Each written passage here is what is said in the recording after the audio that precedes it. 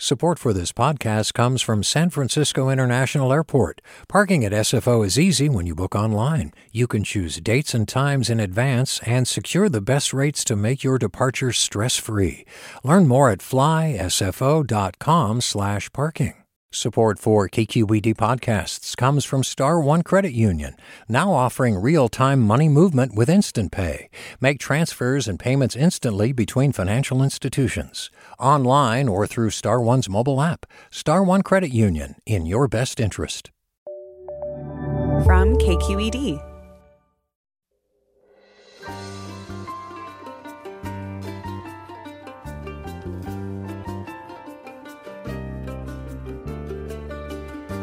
From KQED Public Radio in San Francisco, this is Forum. I'm Alexis Madrigal.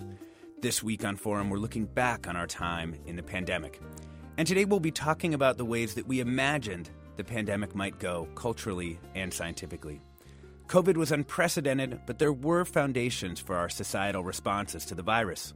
We'll have Scott Burns, who wrote Contagion, an eerily prescient film from 2011 about a deadly virus that became a touchstone of the early days of the pandemic. So we have a virus with no treatment protocol and no vaccine at this time.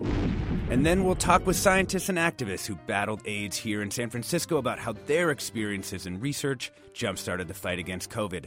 That's ahead on Forum right after this news.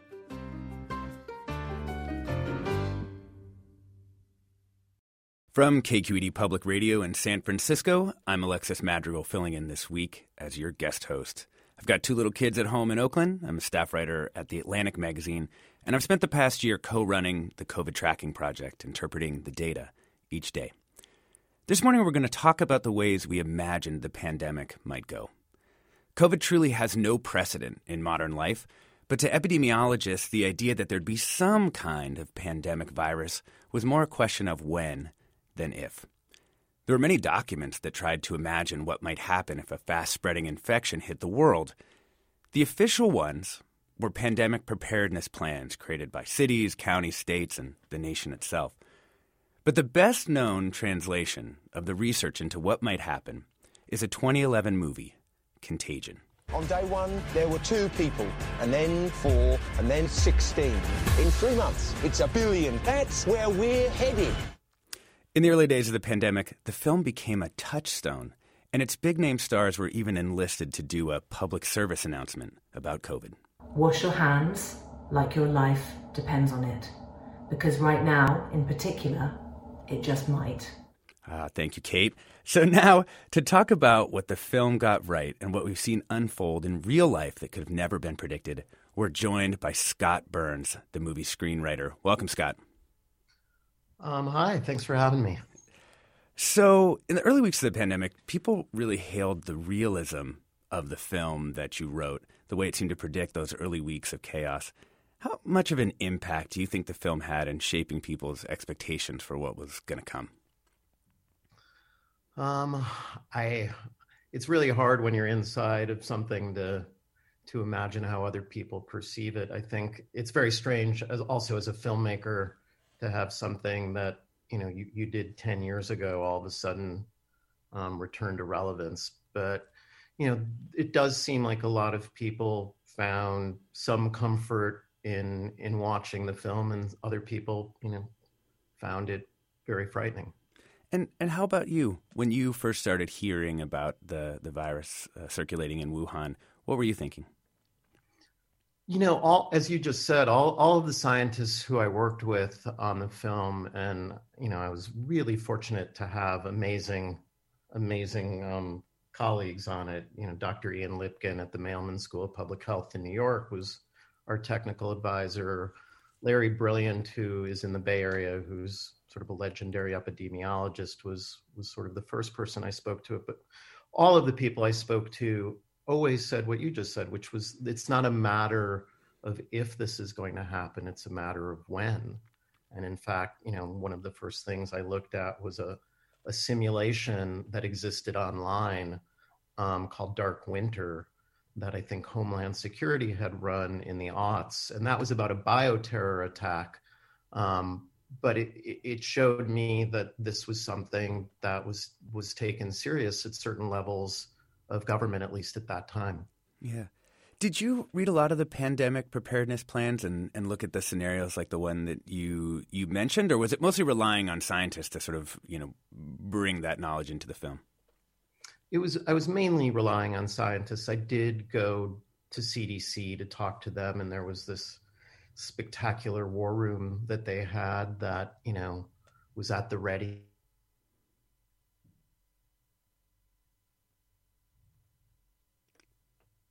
Get some understanding of how the CDC interacts with individual states. And one of the things that, became fascinating to me was, and was a cause concern for them at the time, was that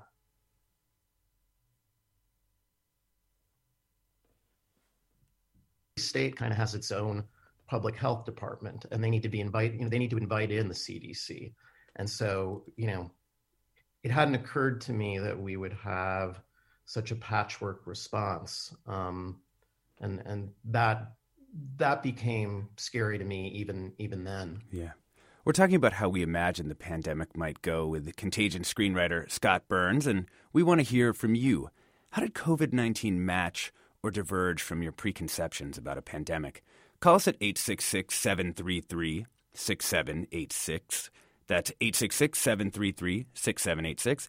You can also get in touch on Twitter and Facebook. We're at KQED Forum, or email your questions to forum@kqed.org. Rewatching the film last night, Scott, I was struck by, how powerful the institutions seem in the movie, even as they're overwhelmed. They seem functional, and it really does feel like an Obama era film about national and international institutions. Was that an intentional way of showing the global health community? Well, that was my experience of it at the time. I mean, obviously, as you said, no one had seen a pandemic in quite a while. Ian Lipkin, as I said, worked on SARS in, I think, 2003. And so, I had some understanding, and because of quick work by the CDC and WHO and Canada, SARS never turned out to be the coronavirus that this is. And so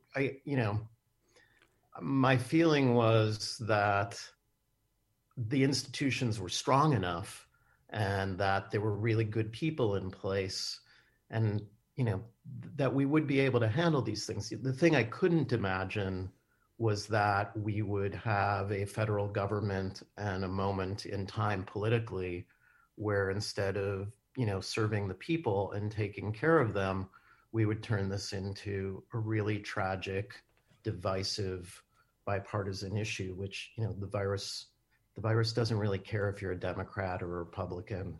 It doesn't really care if you believe in it. It doesn't really care if you subscribe to conspiracy theories. It's really, just interested in your cells. And, that I couldn't believe when I started to see, the political football that it turned into. Well, one of the film's most interesting commentaries is really on the information ecosystem. One of the characters is sort of a blogger turned conspiracy theorist, of which, we have many of those people floating around the COVID information universe. When you were writing that character, what were you drawing on to imagine a conspiracy-laced world? This is long before QAnon and Alex Berenson. A rich history of hucksterism in our own country and elsewhere. There actually is a history of profiteering on pandemics that goes back to the Middle Ages. And there's also a history of people appropriating the narrative to advance, xenophobic kinds of agendas that they have. And so, I think in the Middle Ages, there was a period of time where it was suggested that Jews were responsible for the bubonic plague and not rats. And so I did know that there was a likelihood that people would use this either to to push fake cures because that had happened before, and that also people would use this to create, narratives that suited their agendas. So that seemed apparent to me. Even then, oddly, my father and I had a lot of conversations about how the internet could be a mixed blessing in this situation, that it was just as likely to push out bad information as good information. Well, and that did turn out really to be the case. Noelle tweets, "The scientists in the film were the heroes. In real life, some politicians and right-wing conspiracy theorists made them into villains." Did you intend to write a movie in which the scientists were heroes? Yeah. I think that in this situation, a lot of them are.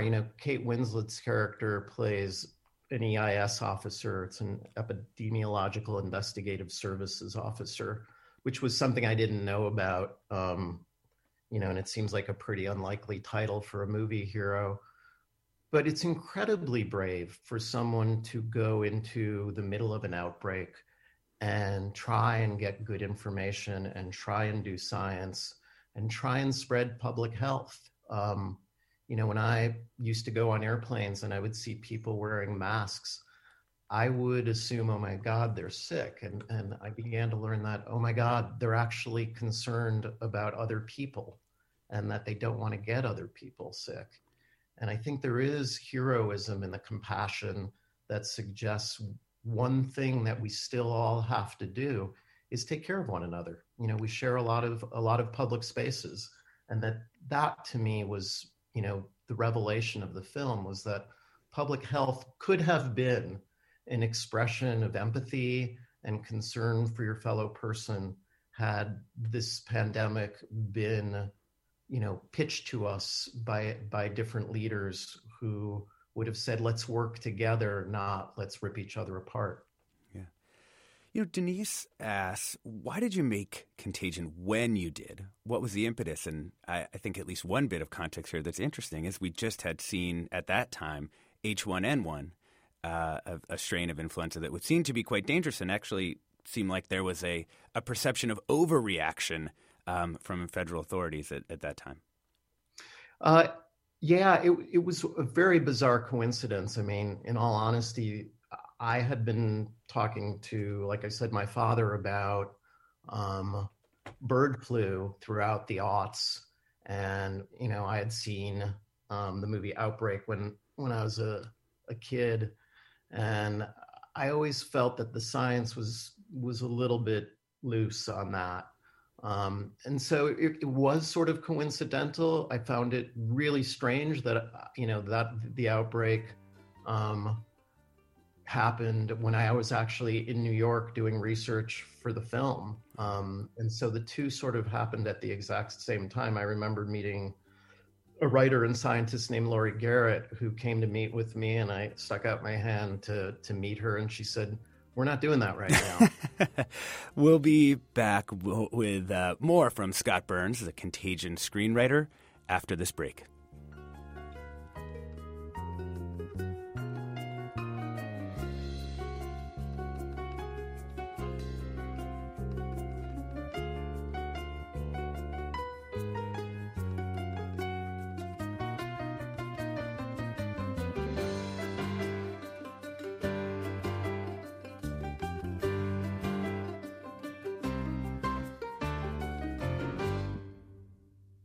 This is Barbara Leslie, President of the Oakland Port Commission. Oakland International Airport, OAK, is proud to bring you this podcast of KQED's Forum.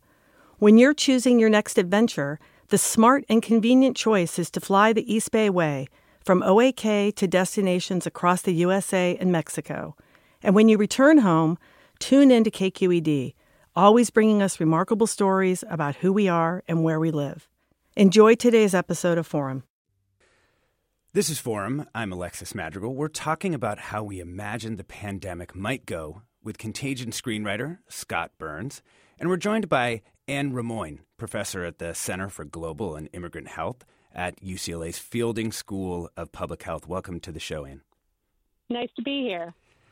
So we've been talking about what Contagion got right and the aspects of it that made it a touchstone of the early pandemic. And I'm also wondering about, as we saw COVID-19 unfold over this past year, we now have experience with a pandemic virus. What are the things that didn't get right, at least about the virus we're dealing with now? Well, I think that there are a lot of things that contagion really hit perfectly. And I think that we're all really understanding the effect of a pandemic. But of course, the things that we didn't account for were things like what would actually happen with a public health system that was underfunded, a public health system that had years of underfunding and all the shortfalls. I think that we also didn't take into account the politicization of science in a way that would be so profound in terms of how government services and the whole world would react. So I think that those are the things that we definitely did not take into account. I think we also, because when you're talking about a film versus a reality, it's some of the mundane details, I think, are the things that really have tripped us up and have probably been surprising to everybody over time. Yeah. One of the great tropes of the movie is this sort of counter-shot with people staring at other people touching surfaces. And I remember this happened to me at Berkeley Bowl, realizing, how many surfaces I really touched and how often I touched my face and those sorts of things. And it seemed to be the primary way that a virus like this might get transmitted in the early days. Dr. Ermoin, what changed in that as we learned more about the virus? Well, I think what we've learned about the virus is that this is really a respiratory pathogen where transmission, the vast majority of transmission happens because of the respiratory nature of this virus, and that the virus doesn't.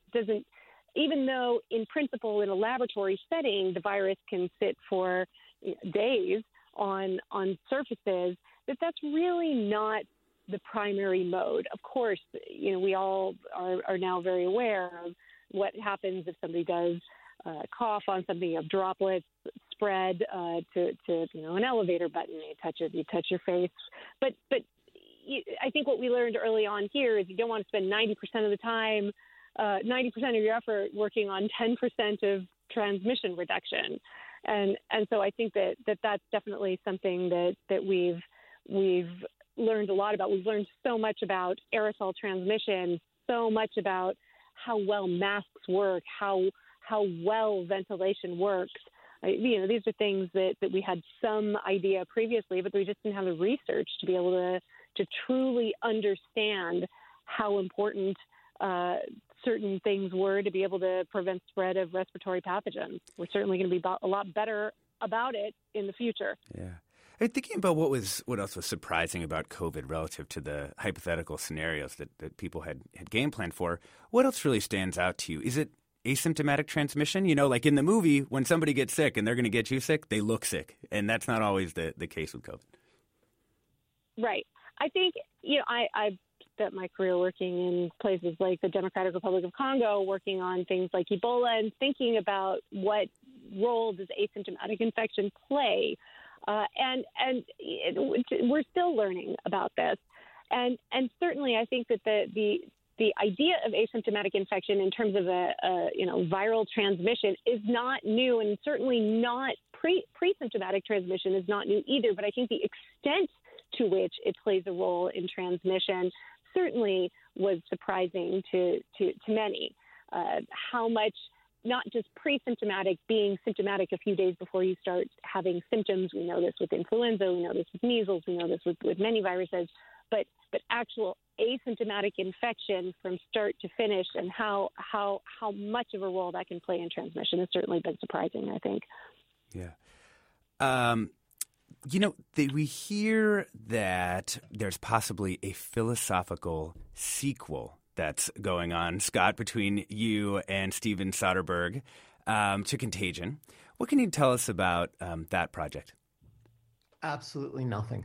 No, it's something that we continue, to talk about. Stephen's pretty busy, with some projects of his own, and I'm shifting my focus back to a climate change project. So if we do get to that, it'll be a little bit off in the future. But I think for both Stephen and I, again, the things that we didn't get to about what, how these things become tracer bullets through every problem in our society, the political problems, our own, proclivities as messy little animals. I mean, to think that, if someone had told you, a year and a half ago, that if you wore a piece of fabric over your mouth and nose, you could save 500,000 lives of your neighbors, I think most of us would have felt okay about saying yes. And yet, I just got back from walking my dogs, and I can tell you that people, still are not doing that. Dr. Ramon, are you surprised by the level of adherence to public health advice out there in the world?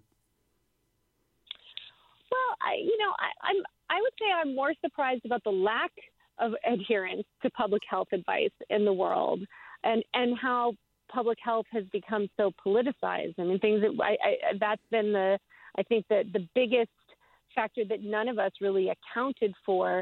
I mean, certainly when you watch Scott's movie, when you think about Contagion, there was a lot of there was an undercurrent of people who were espousing anti-science and fake cures and those things. Of course, we've seen those things, but I think that the real politicization of things like just the simple act of wearing a mask has really shocked all of us in the public health community.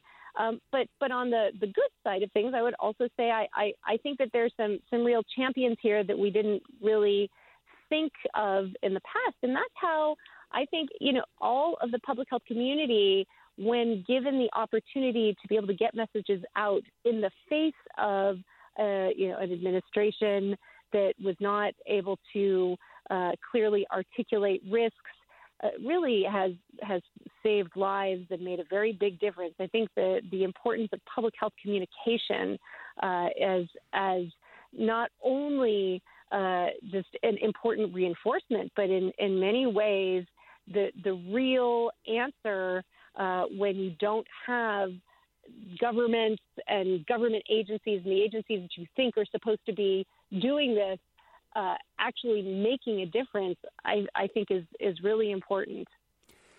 So, one thing that I'm curious about, especially at this point, a year into the pandemic, do you wish that you'd communicated anything differently in the early days, say, about masks or other things? Go ahead, Annie.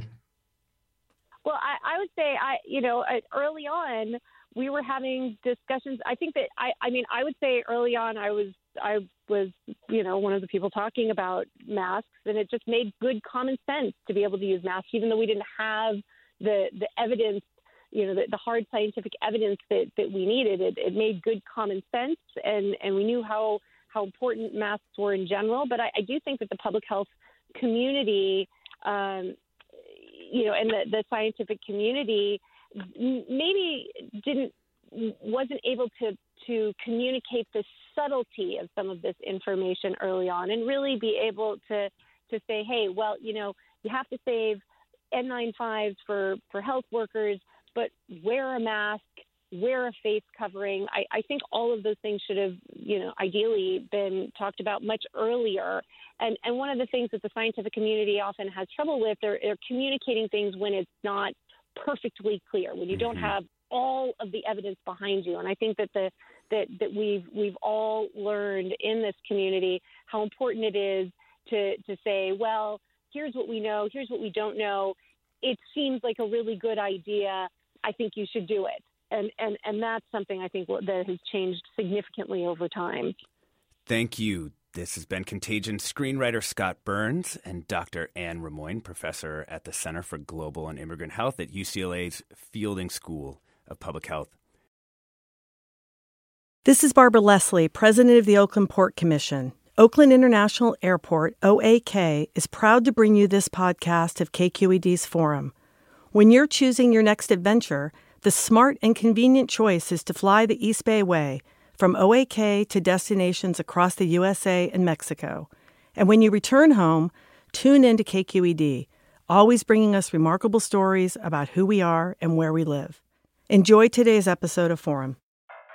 I'm what you might call very good at hide and seek.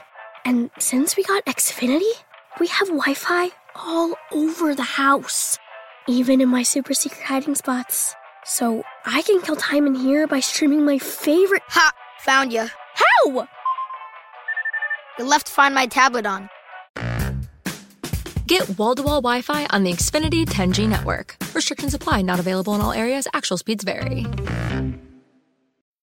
Hey, I'm Brian Stelter, and I hope you'll join me on Inside the Hive from Vanity Fair. Every Thursday, I'm getting the inside take from the best reporters in the country on what figures like Elon Musk, Donald Trump, Kevin McCarthy, and Marjorie Taylor Greene are doing. I think she wants to make things happen. She wants to get legislation passed. She made clear to me that she wants to have a president who upholds Christian values. She embraces the term Christian nationalist. That's Inside the Hive from Vanity Fair, available wherever you get your podcasts.